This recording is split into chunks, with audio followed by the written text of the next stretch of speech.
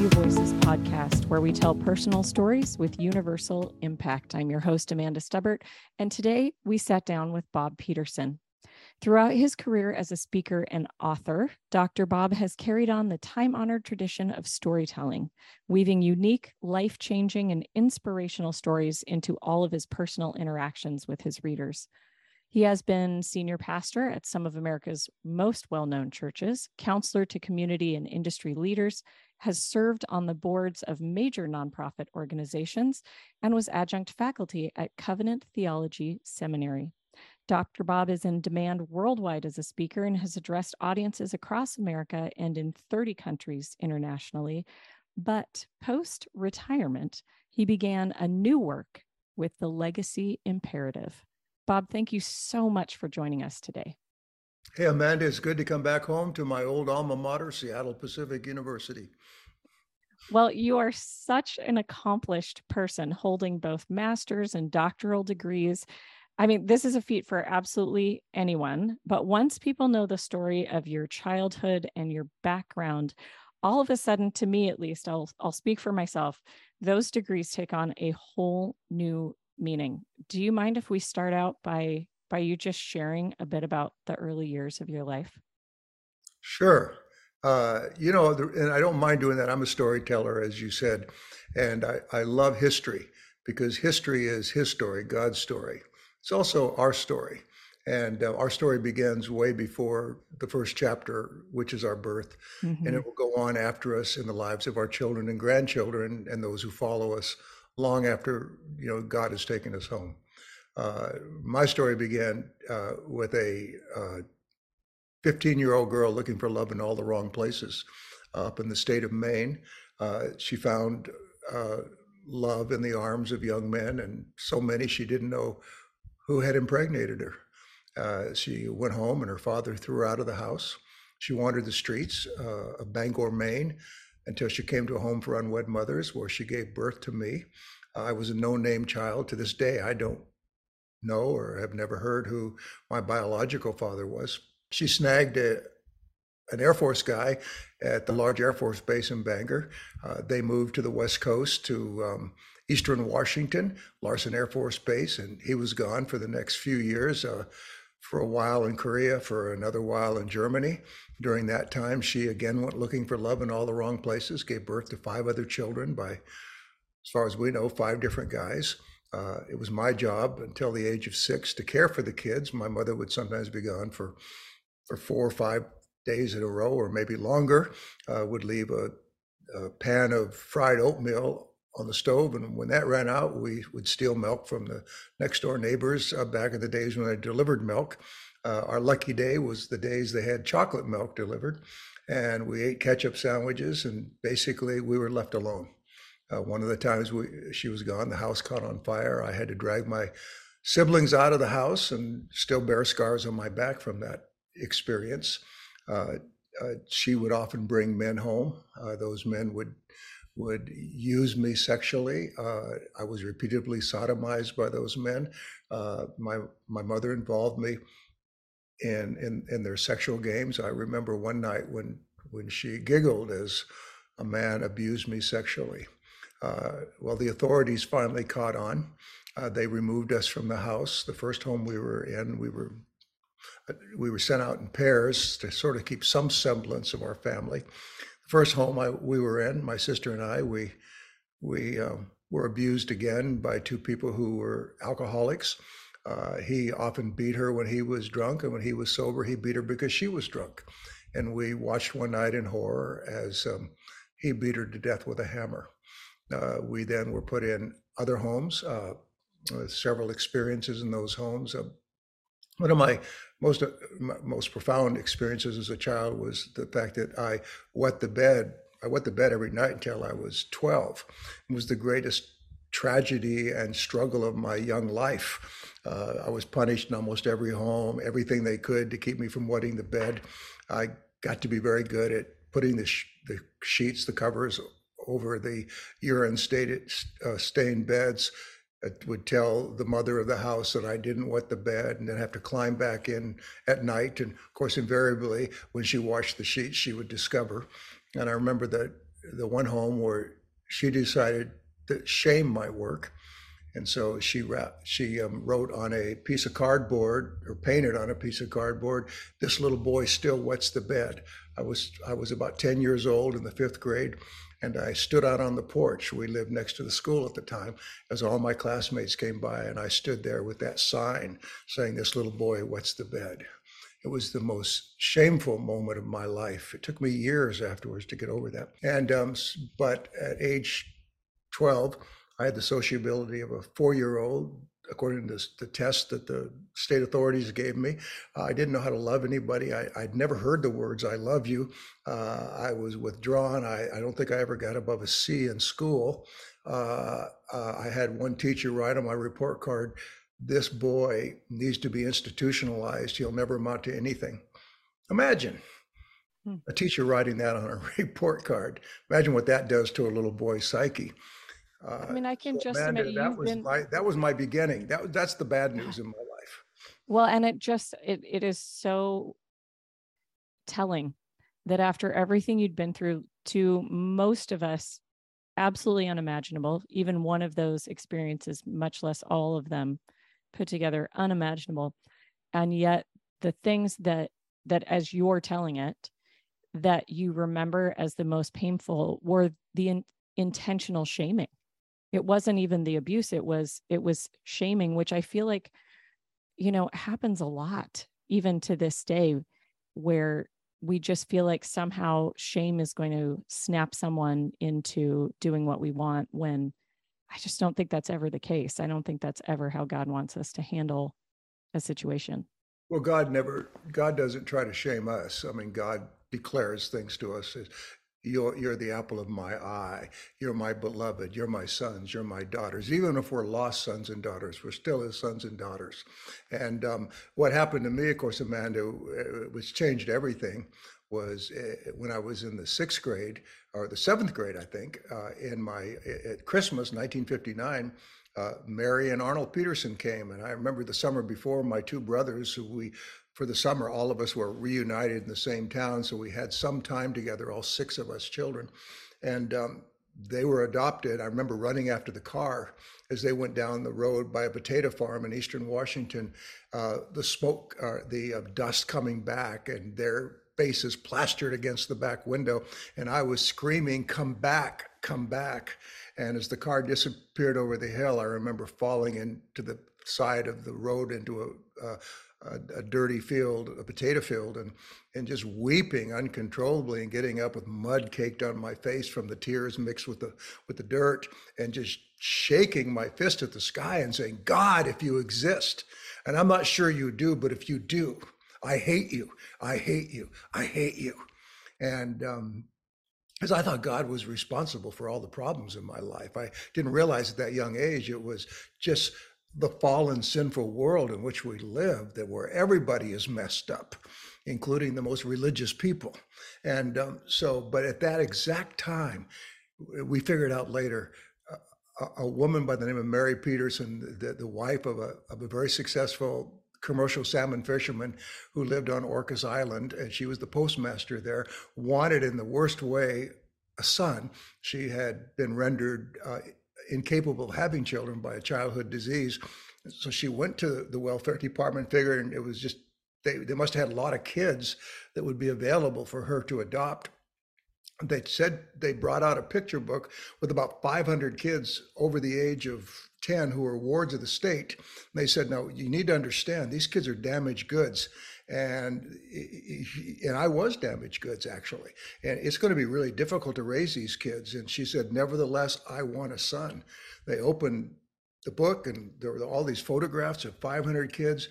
And I believe God was in this. The God that I hated at the time loved me so wonderfully that he put it on her heart. She saw my picture and she said, "That's the boy I want." Mm-hmm.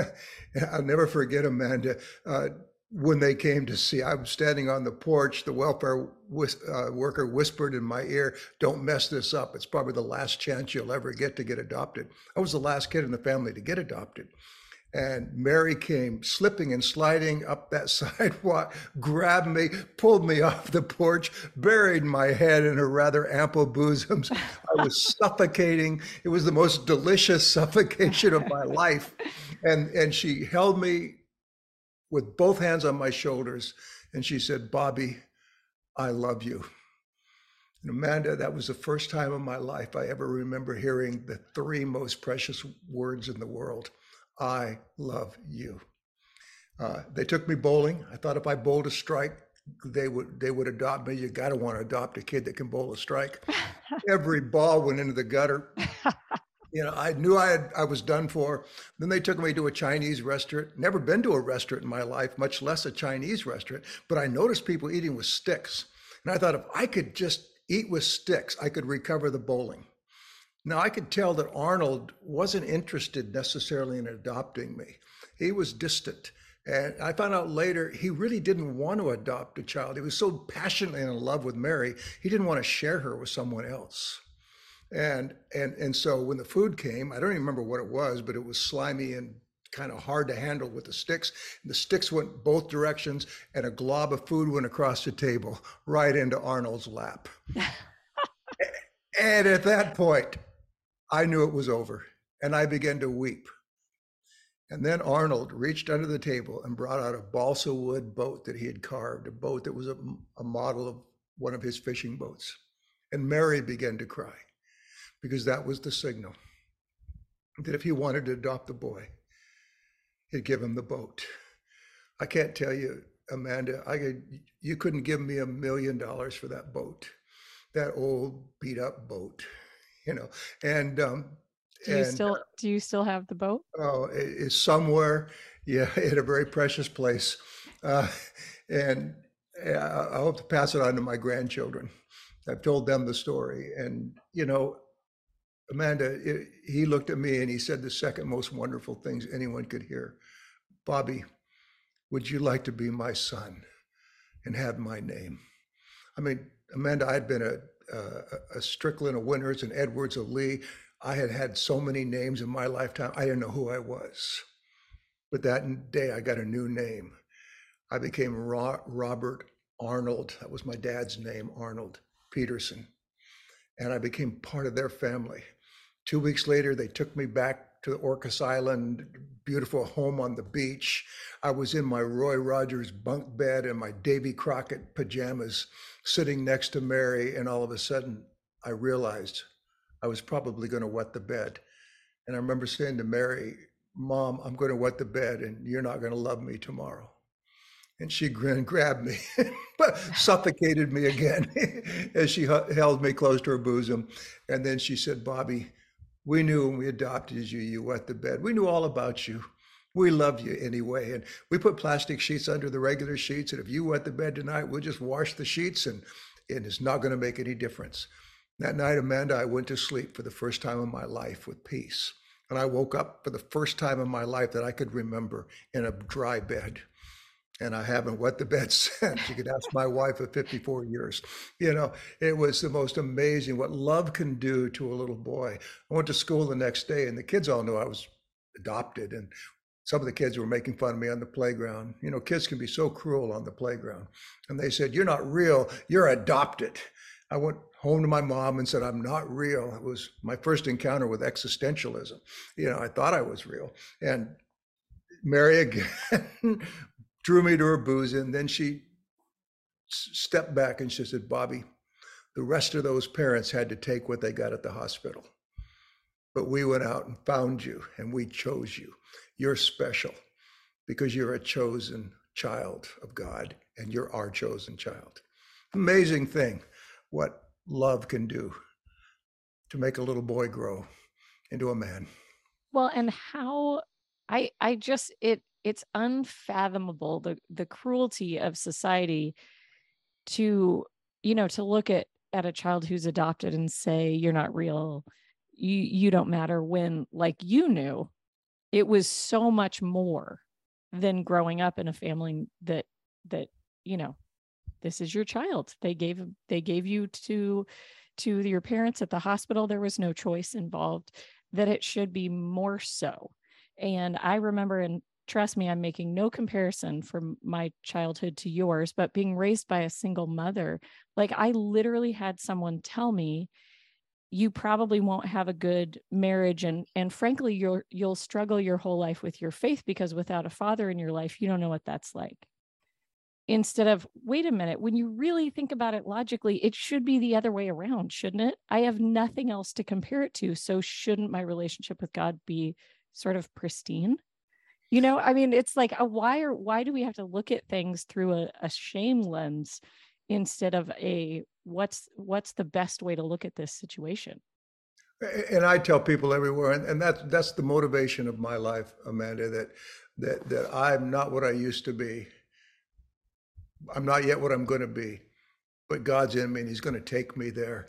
And every day I can hardly wait to get out of bed and see what God's going to do the next day. People I didn't know existed before today are going to come into my life. Experiences I never had before. Some are going to be tough. Some are going to be, really fun, but they're going to shape me, because I know this, that the God who created me will not complete his work until I am conformed to the image of Christ. And the Christian life is all about change. It's not about where we are today. It's where God's taking us tomorrow. And Seattle Pacific, is a very important part of my story, because, it takes you a long time to climb out of that kind of a hole. And I would say that to anybody who's had that kind of a childhood or those kind of bad experiences in the past, there's a sense in which, those memories never quite go away. God just gives you a new software at which to interpret those memories. But I tell people all the time, sometimes the wolves in the cellar of my soul have been quiet for so long, I think they finally died. And then every once in a while, they'll wake up in certain situations and they'll howl again. And so, I think it was Sandra Bullock in the movie Hope Floats who said, adulthood is spending the rest of your life getting over your childhood. And so my childhood took on a whole new meaning when I got to Seattle Pacific University, because there I went to a Campus Crusade for Christ meeting, and there I heard the message that God loved me, that he looked down out of heaven, saw me on all the people of the world, and that he died for me, and he offered me a chance to become the found son of God and to be adopted into God's family. And really, Amanda, my whole life, and Mary and Arnold Petterson were living the gospel before me, so that when the gospel finally came to me, I was ready to receive it. And I think that that's what we Christians don't understand sometimes. It's living the gospel. It's the greatest apologetic of all. It's not telling people the gospel, it's living the gospel. We're the ones who prepare them, like John the Baptist, for Jesus to come. Now I'm preaching. I've heard many times throughout my life in church that the only thing no one can refute is your testimony, that if you can talk about your theology, you can talk about history, but your testimony is the one thing no one can refute. And I'll tell you, I was about 15 the first time I told a part of my testimony, and this boy who was a friend of mine laughed and said, "Oh, sweet girl, you just have no idea how powerful the human mind can be." And I was so taken aback, because I felt like I'd been lied to, right? Like, they said, and yet, of course, the truth is, that same boy and I, over the next several years, had so many conversations about God, because he saw something in me in my life that he didn't have in his life. So it wasn't the one irrefutable story. It was relationship, that over and over again, he was the one that brought up talking about God, because that kind of scared me away. And I wasn't sure I wanted to talk about God again with him, but he kept bringing it up because he saw something that he wanted in my life. Well, Amanda, right now there are, part of why we started this ministry called Legacy Imperative is that we saw how Gen Zs, millennials, those under 40, 166 million of them in America are abandoning the faith and the values of the faith. And probably there's 152 million people under 40 who don't know Jesus as their savior. And how do we reach them? And we've committed ourselves to helping grandparents who 83% of millennials and Gen Z say their favorite people in the world are their grandparents. So how do we cross the generational divide? And they come to me all the time and say, how do we share the gospel with our grandkids? How do we talk to them about faith in a largely secularizing culture? And I tell them, here's the starting point. The starting point is love God with all your heart. Love Jesus with all your heart. Love your spouse with all your heart. Love your adult children, their parents with all your heart. Love them with all your heart. Love one another with all your heart. And especially love with all your heart people whose values, whose choices are foreign to you, sometimes even abhorrent to you. Love with all your heart. And that's what's going to bring young people back to the Lord. And that's what they're not seeing in Christians, particularly in these polarizing times, is just unadulterated love. Jesus said, all men will know you're my disciples if you love one another. It's love that's the final and greatest apologetic. And that has to do with relationships, even with people that we don't agree with. Amen. Amen. All right, Bob, we're going to take a quick pause as we end our part one of our interview with you here. And for all those who are listening, and I know it's all of you, are very interested in the second half and the rest of what Bob has to say about the legacy imperative and his own story. So please tune in to our next episode, and we'll see you again soon.